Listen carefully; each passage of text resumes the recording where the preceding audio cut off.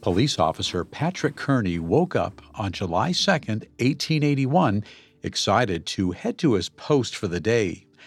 It had been all over the papers. President James A. Garfield was on his way out of the Capitol for a vacation, and he'd be using the train on Patrick's beat. Leaning against a lamppost, he waited in anticipation at the Baltimore and Potomac Railroad station, watching for the president's carriage to come around the corner. When Garfield finally arrived, Patrick asked if he could help with the luggage. From the window, the president asked Patrick how long until his train departed. 10 minutes, he proudly responded. Garfield nodded. Seconds later, the door opened.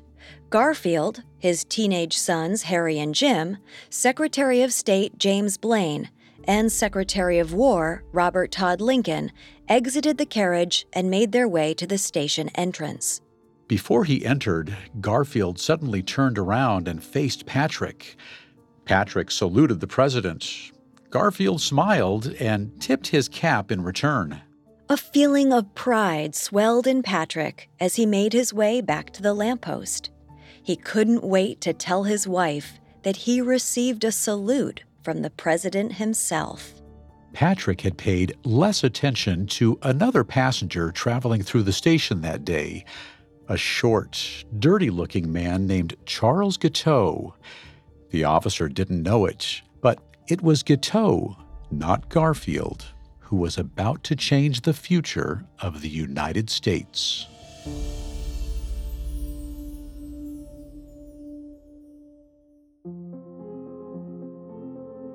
One death can change the world. At least that's what assassins believe. Welcome to Assassinations, a Parcast original. Every Monday, we examine the famous assassins of history and the men and women who were assassinated. I'm your host, Bill Thomas. And I'm your host, Kate Leonard. You can find episodes of Assassinations and all other Parcast originals for free on Spotify or wherever you listen to podcasts. To stream Assassinations for free on Spotify, just open the app and type Assassinations in the search bar. This is our first episode on the assassination of President James Garfield by Charles Guiteau in 1881. Shot on July 2nd, Garfield survived for 80 days before finally succumbing on September 19th, 1881. At Parcast, we're grateful for you, our listeners. You allow us to do what we love. Let us know how we're doing. Reach out on Facebook and Instagram at Parcast and Twitter at Parcast Network. And if you enjoyed today's episode, the best way to help us is to leave a 5-star review wherever you're listening. It really does help. This week, we begin our exploration into the troubled life of Charles Guiteau. Charles believed that he was a soldier from God and that it was his mission to kill James Garfield and heal a fractured Republican Party. Next week, we'll dive into the immediate aftermath of the shooting. We'll follow Garfield's struggle to recover, Guiteau's trial, and what may have happened had Guiteau not pulled the trigger.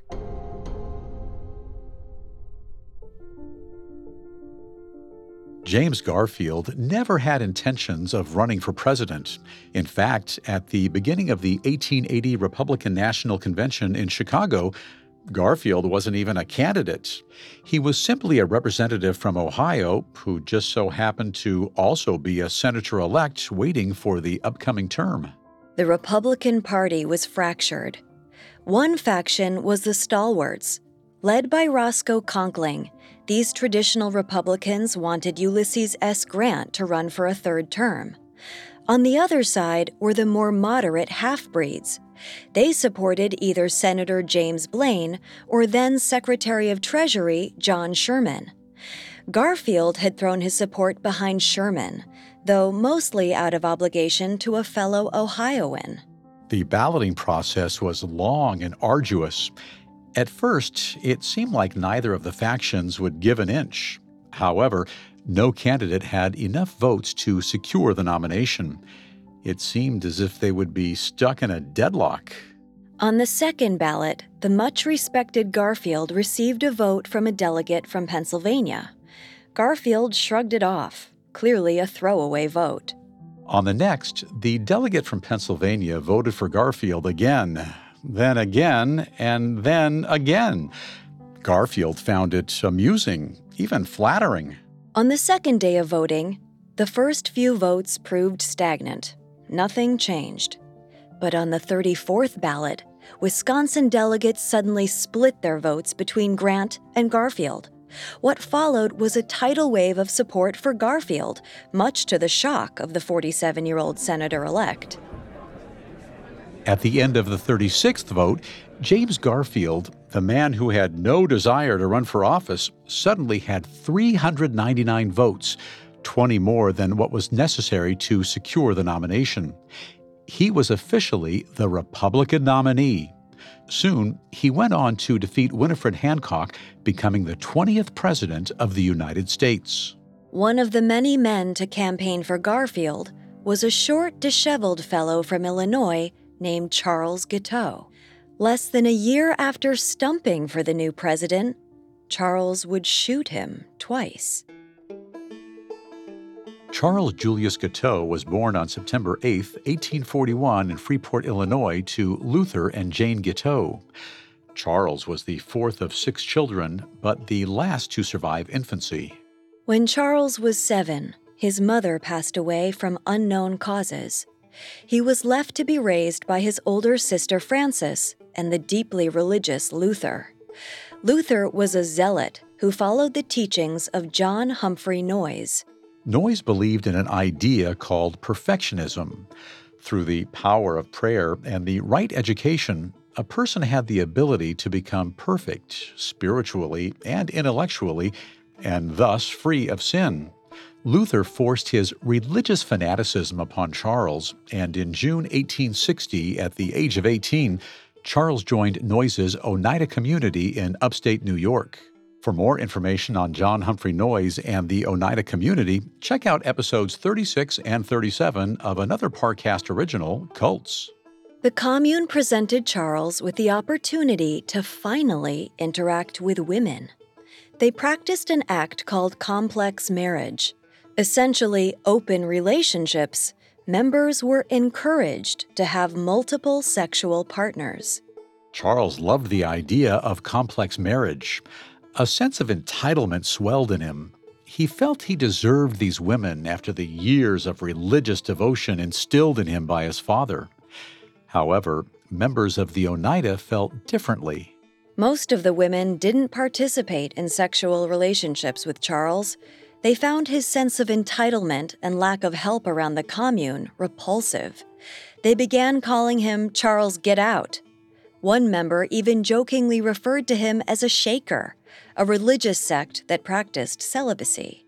As Charles' frustration with the lack of intimacy grew, a sudden belief that he was a direct soldier of God entered his head. This intense notion grew as the years went on, and by 1866, 25-year-old Charles left Oneida, believing that his godly work was needed elsewhere. After leaving the commune, Charles Guiteau wandered around the Northeast aimlessly, working odd jobs and living off a meager inheritance. Finally, Charles decided to become a lawyer. He wasn't very good at it and was said to go off on rambling tangents while in the courtroom. Many of his diatribes were religiously themed, keeping to the belief that he was still one of God's soldiers. He even quit law for a year to become a traveling evangelical preacher. Throughout the 1870s, Charles begged, borrowed, and stole to survive. If he wasn't accepting charity, he was scheming. He attempted to scam people out of money through lawsuits, including 2 failed suits against the New York Herald and the Oneida community. At one point during this period, as a way to make money, Charles published a religious tome called The Truth, a companion to the Bible. The Truth was almost entirely plagiarized from a book called The Berean, which was written by Oneida founder John Humphrey Noyes. The book was an utter failure, and Charles finally stopped trying to make money through religion. Instead, he found a new fixation: politics. At the beginning of 1880, 39-year-old Charles Guiteau was living in Boston. When he read up on the political engagements of the day, he discovered that he aligned with the Republican stalwarts and was a supporter of Ulysses S. Grant. Grant had already served as president for 8 years, from 1869 to 1876. He didn't seek a third term, though it would be another 75 years before the 22nd Amendment put term limits on the presidency. Instead, he was succeeded by Rutherford B. Hayes. Unfortunately, Hayes was wildly unpopular, and it sent the radical side of the Republican Party into a frenzy. They wanted Grant back for a third term. Charles Guiteau agreed with their assessment. In the weeks leading up to the Republican National Convention in June 1880, Charles, who had zero political experience, spent his days writing a speech that he believed would ultimately help Grant during his campaign. The public perception was that Grant was going to win the nomination for the Republicans. Winifred Hancock was the favorite among the Democrats. Charles titled his speech, "Grant Against Hancock." However, when news came that James Garfield had won the nomination, Charles simply scratched out Grant's name and replaced it with Garfield's. With his speech in one hand and a small bag in the other, Charles walked onto the deck of the steamship SS Stonington. He was headed to New York City, where the Republican campaign headquarters was located. Charles was ready to do his part to help get Garfield into the White House, despite his more moderate beliefs. On the evening of June 11, 1880, as the SS Stonington neared the Long Island Sound on the Connecticut River, a thick layer of fog covered the water. At around 11:30 p.m., the ship collided with its sister steamship, the SS Narragansett. Charles Guiteau watched in horror as passengers from the Narragansett, still in their nightgowns and pajamas, rushed outside to see what had happened. Within minutes of the collision, the boiler room exploded, setting the entire deck ablaze. Men, women, and children threw themselves over the railing and into the water. Crew members from both ships attempted to rescue the drowning people in the river. Within 30 minutes of colliding, the Narragansett sank. Roughly 50 people lost their lives. Meanwhile, the Stonington managed to stay afloat while another ship, City of New York, came to its rescue. When Charles stepped off the rescue ship in the early hours of June 12th, a renewed sense of purpose swelled within him. Surviving the collision confirmed that he was on the right course to fulfill his mission from God. Instead of traveling around as an evangelist, his true calling was to get James Garfield elected. No one was going to stop him. Charles Guiteau arrived in New York later that day, determined to fulfill his mission. He quickly printed off copies of his speech to distribute it around the city and throughout the Republican headquarters.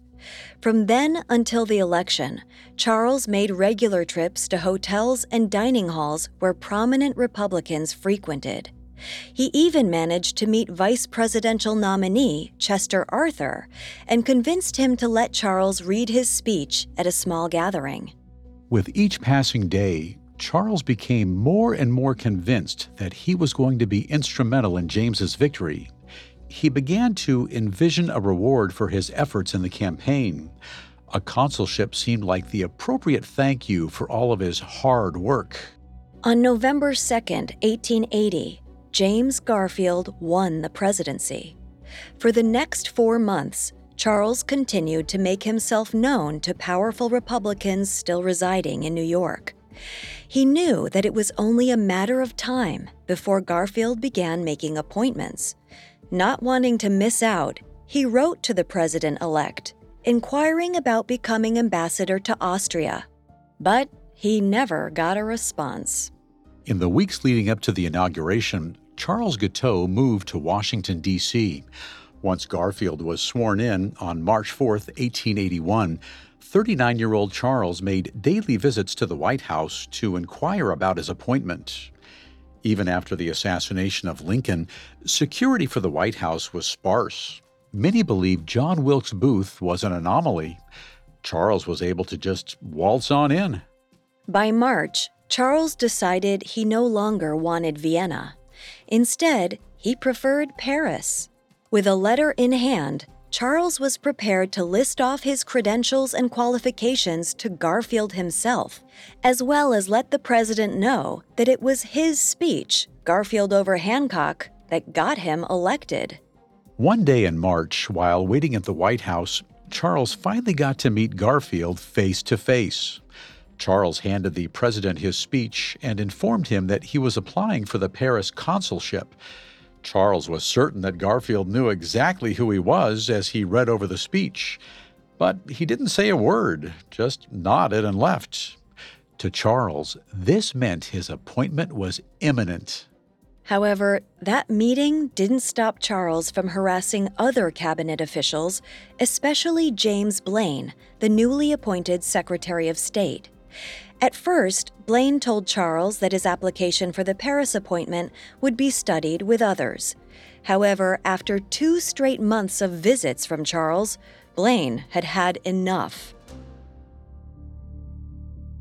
On May 14, 1881, Charles once again confronted Blaine about the position.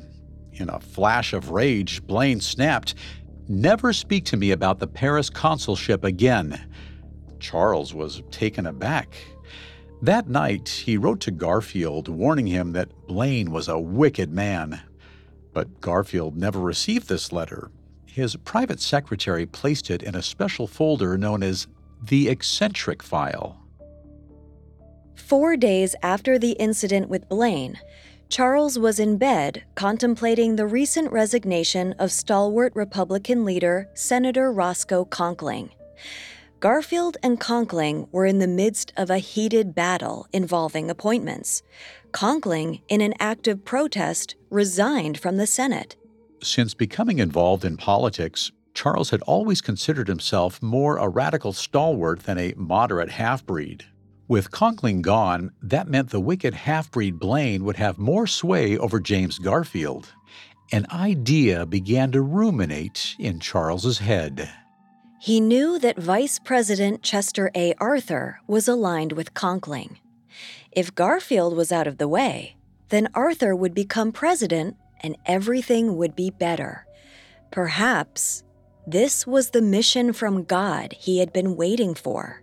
The special calling, why he was spared on the SS Stonington. In the days that followed, Charles continued to write to James Garfield asking for Blaine's resignation.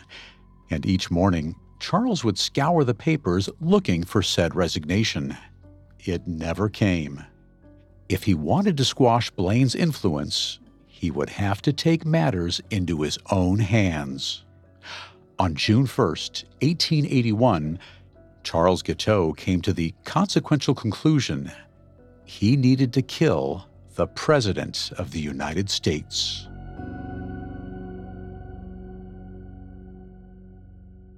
Coming up, the story of James Garfield. Now, back to the story. If there was ever a perfect example of an American rags-to-riches story, James Abram Garfield would fit the bill. He was born on November 19, 1831, in Orange Township, Ohio, roughly 15 miles east of Cleveland. Garfield was born to Abram and Eliza Garfield in abject poverty. Their 20-acre farm never turned a profit, and the tiny log cabin was barely large enough for the 7-member family. When Garfield was 2, tragedy struck the household. After saving the farm from a wildfire, Abram was struck with exhaustion and fever. Because they were unable to pay for an adequate doctor, Abram succumbed to his illness and died within a few days. The family remained in relative poverty for the rest of Garfield's childhood. But that didn't stop Eliza from instilling a sense of pride in her children's minds. She made sure they worked and made something of themselves so they could look any person in the face, heads held high in their accomplishments. Garfield was Eliza's favorite child, and she had goals for him. Education was of the utmost importance. However, Garfield had dreams of his own. He wanted to be a sailor.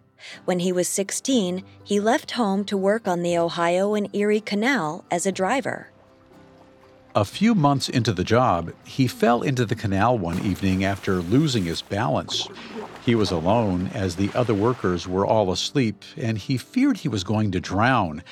By sheer will, Garfield was able to pull himself back onto the boat. Dripping wet and shivering, he wondered why God spared him that night, a notion that stuck with him for the rest of his life.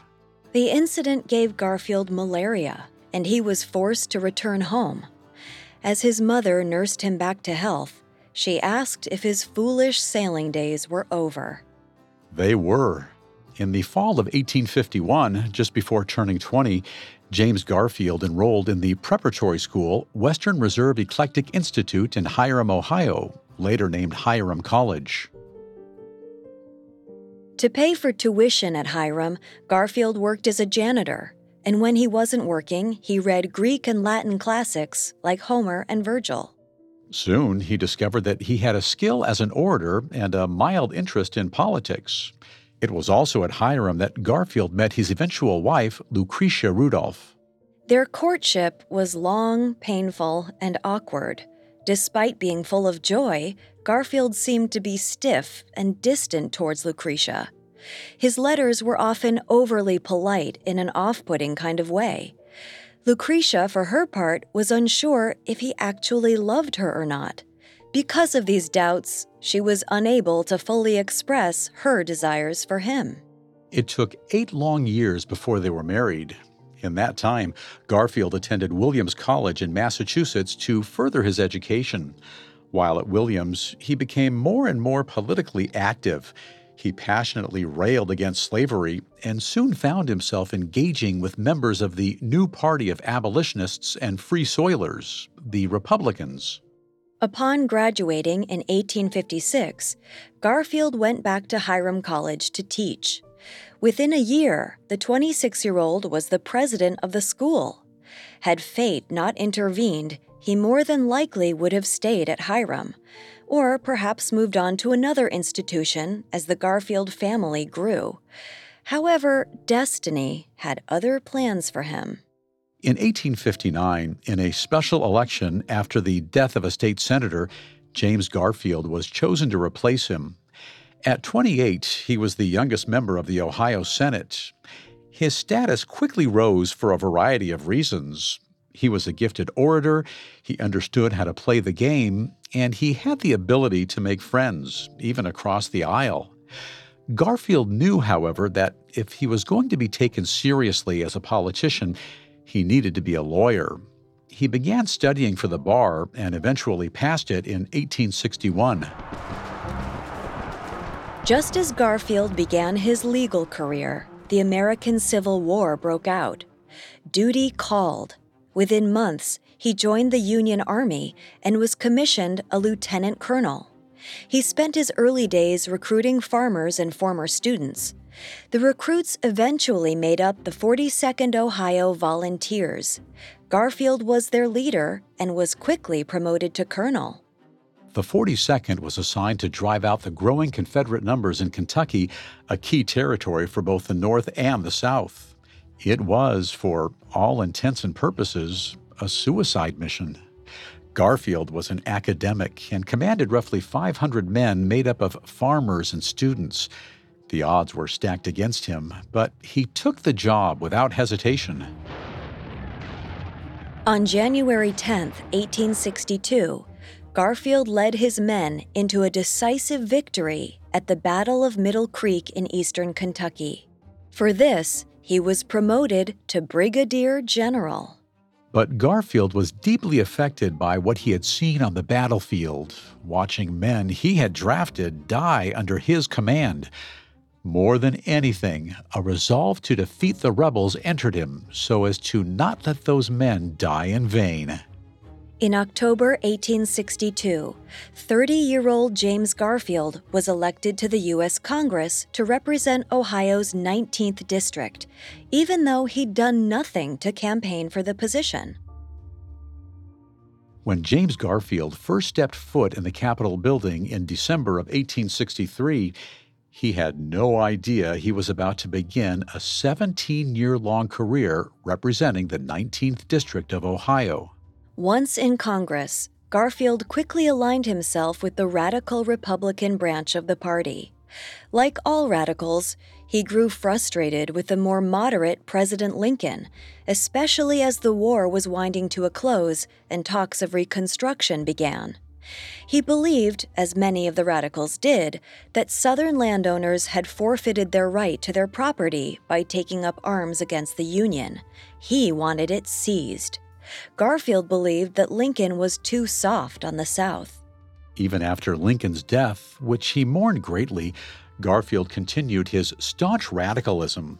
Much of this passion came as a reaction to the policies of Lincoln's successor, Andrew Johnson. Many accused Johnson of being a Southern sympathizer. Johnson too easily allowed politicians from the South back into Congress. And with that came their ability to vote on legislation involving the newly freed black slaves. Garfield, a staunch abolitionist, found it abhorrent that these Southern traders were allowed to vote on laws that essentially restricted black Americans, including school segregation and several forms of disenfranchisement. Garfield fought for black suffrage. He firmly believed that in order for the Civil War to be truly considered victorious, black Americans needed to have the right to vote. But in an 1865 letter to a friend, Garfield revealed that the idea of black Americans becoming a political equal gave him a strong feeling of repugnance. For all of his devotion to civil rights and to abolishing slavery, he still considered white people superior. James Garfield's congressional career throughout the 1870s consisted of a growing reputation of statesmanship and distaste for corruption. He was hailed for his ability to learn and study even the most boring and mundane spreadsheets. Finances caught his attention early on, and he found himself on the Committee on Ways and Means and the Committee on Appropriations. By the early 1870s, Garfield, now in his 40s, advocated for a Department of Education. He believed that funds from public lands should be routed to pay for it. However, his congressional career was marred by two major scandals. In the summer of 1872, Garfield was connected to the Credit Mobilier scandal, in which politicians received bribe money in exchange for votes that favored the Union Pacific Railroad. Garfield never took the bribe, but he did accept a loan, not realizing the implications. Congress ultimately absolved him of any wrongdoing, but his association with the scandal followed him forever. The second transgression was known as the salary grab. In 1873, Congress voted to give themselves a 50% raise, including retroactive pay for lame duck congressmen. Despite voting against the bill, Garfield was still chairman of the Committee of Appropriations. Many of his Ohio constituents, several of whom were failing to pay their farm mortgages, blamed him for what they considered theft by the representatives. Garfield was dejected. Clearly, it was his lowest point as a congressman. He had built up a reputation as honest and incorruptible. Then, in the span of a year, his name became synonymous with scandal and corruption. By the mid-1870s, the American people were sick of the fraudulence in Washington. Disdain for the spoils system in particular formed a groundswell. Finding its roots in Andrew Jackson's presidency, the spoils system consisted of hiring and firing civil servants based not on merit, but on political affiliation or campaign support. By the time Ulysses S. Grant was president in the early 1870s, the spoils system had become so corrupt that even the public began to cry out for change. In 1876, after 2 terms of scandal, Grant decided against running for a 3rd term. Rutherford Hayes, by a single electoral vote, was elected to replace him. Hayes detested the spoils system and hoped to change the appointment process. This led to a division within the Republican Party. Hayes had promised to only serve for a single term, and due to declining health, he kept that promise. But in doing so, the 1880 Republican election became chaos. James Garfield went into the convention in Chicago with a sense of foreboding. The party was firmly divided between stalwart Republicans led by Roscoe Conkling and half-breed Republicans led by James Blaine. The main issue that divided the two factions was political patronage. Stalwarts were in favor of tradition, the spoils system, and political machines. Half-breeds wanted civil service reform. The stage was set for a stalwart versus half-breed showdown. Ulysses S. Grant, running for a third term, faced off against James Blaine and James Sherman. But after 2 days of voting, James Garfield, seemingly out of nowhere, became the dark horse Republican nominee. In the years since the Civil War, Garfield's political radicalism had softened a bit. Going into the convention, he leaned more towards the moderate half-breeds. His nomination represented compromise, and compromise also meant that stalwart Chester A. Arthur was chosen to be his running mate. A few months later, in November of 1880, James Garfield became president. For the first and only time in U.S. history, the offices of Representative, Senator-elect, and President-elect were all held by a single person at the same time. Garfield was also the first sitting U.S. representative to be elected president. But now that Garfield was elected, it meant that he was prone to the dangers of the office. Ironically, he seemed unconcerned with assassination attempts. When General Sherman showed Garfield a letter about an increase in threats, he shrugged it off.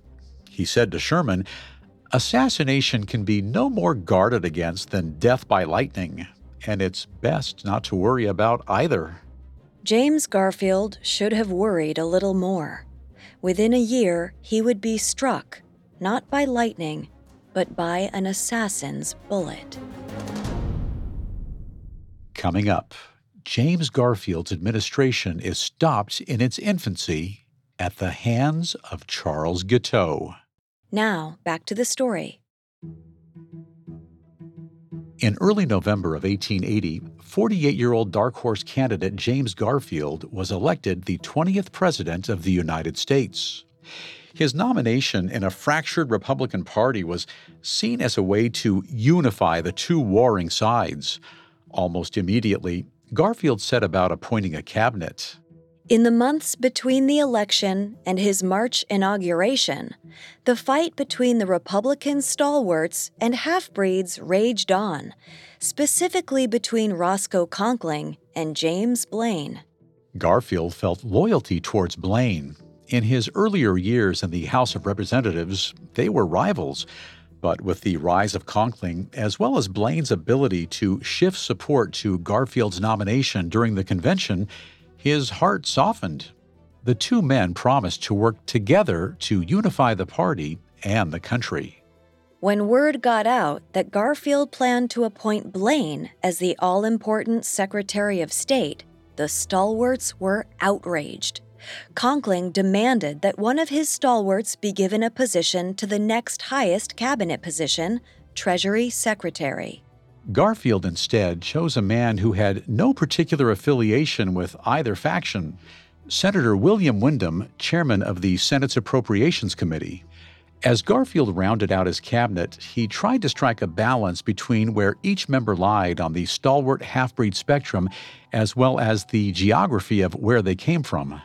One appointment that seemed to please just about everyone within the Republican Party was that of Robert Todd Lincoln, eldest son of Abraham Lincoln, as Secretary of War. Despite being a stalwart himself, Lincoln had a strong reputation among both factions. But Conkling hated every appointment that Garfield made. One of the most egregious came in the form of the Postmaster General. He had selected a stalwart and a good friend of Conkling's, Thomas James. The president thought he was doing Conkling a favor by appointing the stalwart, but ironically, Conkling didn't appreciate Garfield making stalwart appointments without his approval. Days before the inauguration, Conkling, along with Vice President Chester Arthur, barged into Garfield's office unannounced. For over an hour, Conkling screamed at him, charging him with neglecting the needs of the party. Garfield took the beratement in silence. At the end of it, he smiled at Conkling and made no promises or apologies for his actions. He was the president, not Conkling. Despite his best efforts at keeping things even, Garfield's cabinet was met with some criticism. Many could see Blaine's influence and called Garfield out publicly for it. But ultimately, each decision Garfield made was his own. Finally, on March 4, 1881, as a layer of snow blanketed the Capitol, 49-year-old James Garfield was sworn into office. His mother Eliza and abolitionist Frederick Douglass sat on the dais with him. Because he had been so preoccupied with cabinet picks, Garfield didn't have much time to write an inauguration speech. In fact, he had been up until 3 a.m. working on it. When it came time to finally deliver the oration, he seemed despondent and exhausted.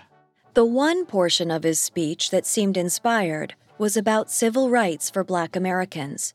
He promised to protect the newly freed community under the rights of the Constitution, as well as righting the wrongs that had accumulated during the course of emancipation and Reconstruction. He reinforced his idea that education was key.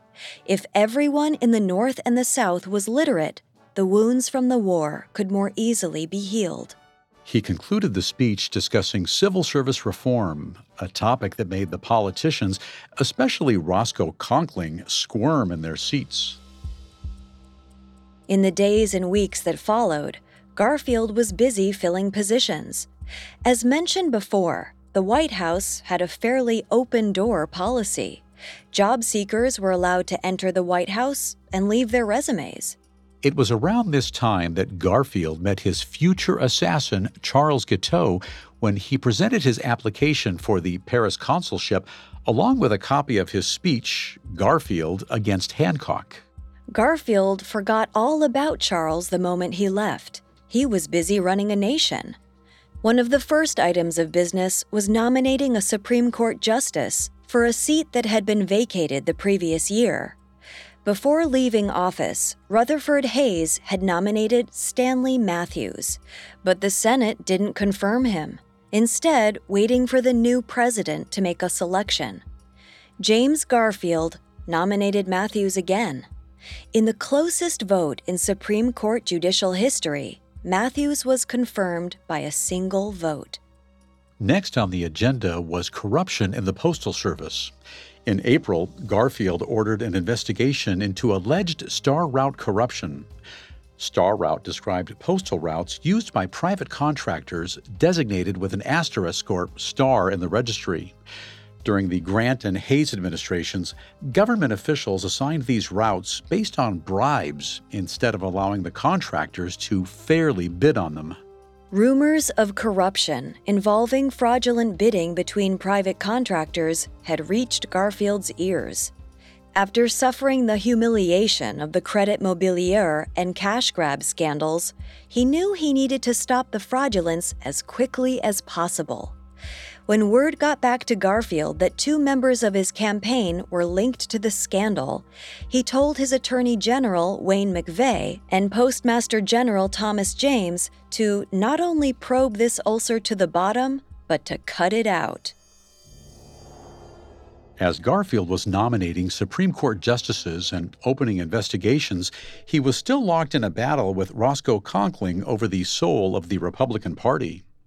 Leading into April, minor government positions were still open, and Conkling continued to fight for his stalwarts. Garfield eventually gave the stalwarts a couple of appointments, but this annoyed his moderate Secretary of State, James Blaine. In the middle of March, the battle between Garfield and Conkling came to a head when he appointed Senator William Robertson, a bitter rival of Conkling's, as a collector of customs in New York. Robertson had rallied against Grant at the 1880 convention, and Conkling was determined to make sure the staunch half-breed supporter had no position within the administration. But Garfield appointed him anyway. It was a sign that the president was not going to be beholden to any side. Livid, Conkling ordered Thomas James and Wayne McVeigh, both stalwarts, to resign their posts as Attorney General and Postmaster General. They met with the president, but Garfield convinced both men to disobey Conkling and remain in the cabinet. At this point, word of the feud between Garfield and Conkling had reached the press. Outside of Conkling, one of Garfield's biggest rivals was his own vice president, Chester Arthur, a stalwart who was fiercely loyal to the president's rival. When the press ran headlines about the feud, Arthur defended not the president, but Conkling. As punishment, Arthur wasn't allowed to enter the White House for several weeks. Unfortunately for Conkling, public opinion was mostly in Garfield's favor. Conkling could read the writing on the wall. William Robertson would soon be confirmed by the Senate as New York Customs Collector. It would be another embarrassment for the stalwarts. He had to take drastic action. In the middle of May, Roscoe Conkling resigned as senator from New York. He assumed that the New York state legislature would re-elect him back into the Senate. A symbolic gesture, the machinations were intended to make a grand show over the sway Conkling had in politics. The plan failed miserably. The New York legislature didn't re-elect him during the special election. The power move failed and sent a blow to the stalwart cause. As news of Conkling's resignation made headlines, the person who was the most affected by it was Charles Guiteau. The resignation occurred just after he had been berated by Secretary James Blaine for his constant needling about an ambassadorship. For days, Charles mulled over what had happened. He became convinced that somehow Blaine was responsible for Conkling's resignation. On June 1, 1881, 39-year-old Charles made the decision that the only way to save the party and the country from Blaine was by eliminating James Garfield. If Vice President Chester Arthur became president, Conkling could return to Washington. On June 9th, Charles borrowed $15, worth $376 today, from a friend with the promise of paying him back soon. With that $15, he went to a sporting goods store and purchased a .44 caliber British Bulldog, a box of cartridges, and a penknife. For the next couple weeks, Charles stalked James Garfield. The president's schedule was reported in the paper, which Charles closely read. He tailed him around Washington as he went on walks and to meetings. He even followed Garfield when he attended services at the Disciples of Christ Church. When he wasn't lurking in the shadows, he practiced his shooting down by the Potomac. And in the evenings, he wrote long letters explaining why he needed to eliminate the president. Many of these letters were to no one in particular. However, one was addressed to General William Tecumseh Sherman, asking to be rescued once he was in jail. Charles recalled the 12-day manhunt after John Wilkes Booth assassinated Abraham Lincoln, which led to Booth's death at the Garrett farm. Charles wasn't going to die like Booth. One Saturday, Charles took a stroll down to the city jail to see where he would probably end up after the deed was done. Though he wasn't permitted inside, Charles liked what he saw from the outside and figured it was a sacrifice worth making. Initially, Charles decided that the Disciples of Christ Church was the perfect place to assassinate the president. On Sunday, June 12th, he followed Garfield to the service and sat in the back. Charles had an opportunity to fulfill his divine mission, but decided against it. Instead, he listened raptly to the sermon, eventually shouting out, "What ye think of Christ?" That night, Garfield wrote about Charles's outburst in his diary, not realizing that the two of them had already met months before. After failing to act that day, Charles determined to follow through on the following Sunday, June 19th. However, the plan changed again when Charles discovered that Garfield would be going out of town for a few days. Lucretia was ill, and Garfield was going to take her to Elberon, New Jersey, in the hopes of recovery. Charles realized that this was a boon. The Baltimore and Potomac station was actually a much better place to execute his plan. On Saturday, June 18, 1880, Charles waited for Garfield to arrive at the Baltimore and Potomac Railroad station. When the carriage arrived, he readied the pistol in his pocket. Then, all of a sudden, Charles let go of the weapon. He watched in disappointment as the frail-looking First Lady, Lucretia Garfield, stepped out of the carriage after her husband. Not wishing to upset the ill woman by killing her husband before her very eyes, Charles packed up and decided he would wait until Garfield was alone. The president returned alone to Washington, D.C. 9 days later. He made plans to go back to Elberon to pick up Lucretia in early July.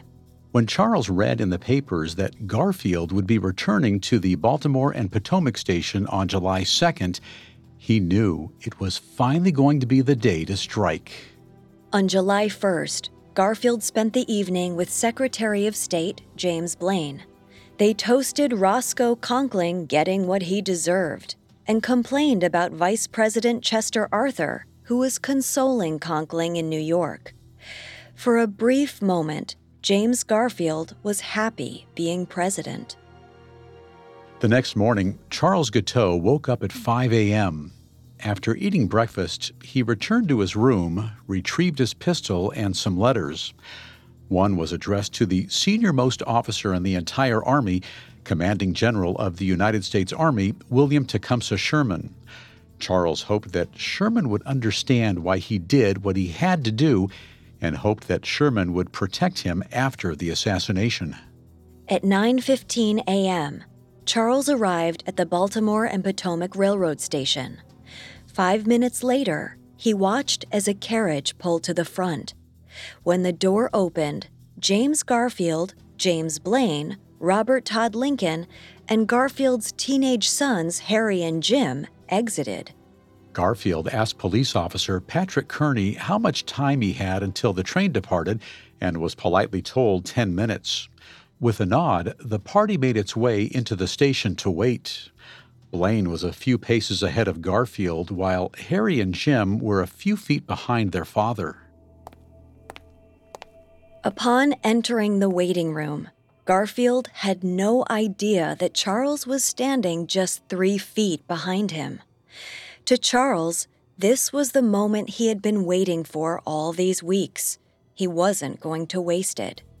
He reached into his pocket and pulled out the .44 British Bulldog. With calm, unwavering composure, Charles aimed the pistol at Garfield's back and pulled the trigger. A sudden pain ran up Garfield's right arm as the .44 caliber bullet sliced through it. In utter confusion, he shouted, "My God, what is this?" As he turned around, Charles's calmness suddenly turned to fear. He fired again. The second bullet burrowed into Garfield's back. The impact caused his knees to buckle, and he fell forward. When he hit the ground, he vomited. Blood began to pool around his coat. When the echo of the gun blast finally ceased, there was a moment of silence in the train station. Then a woman screamed. Chaos erupted. Charles could see all eyes turn to him and the pistol in his hand. He had just shot the president. There was only one thing left to do: run.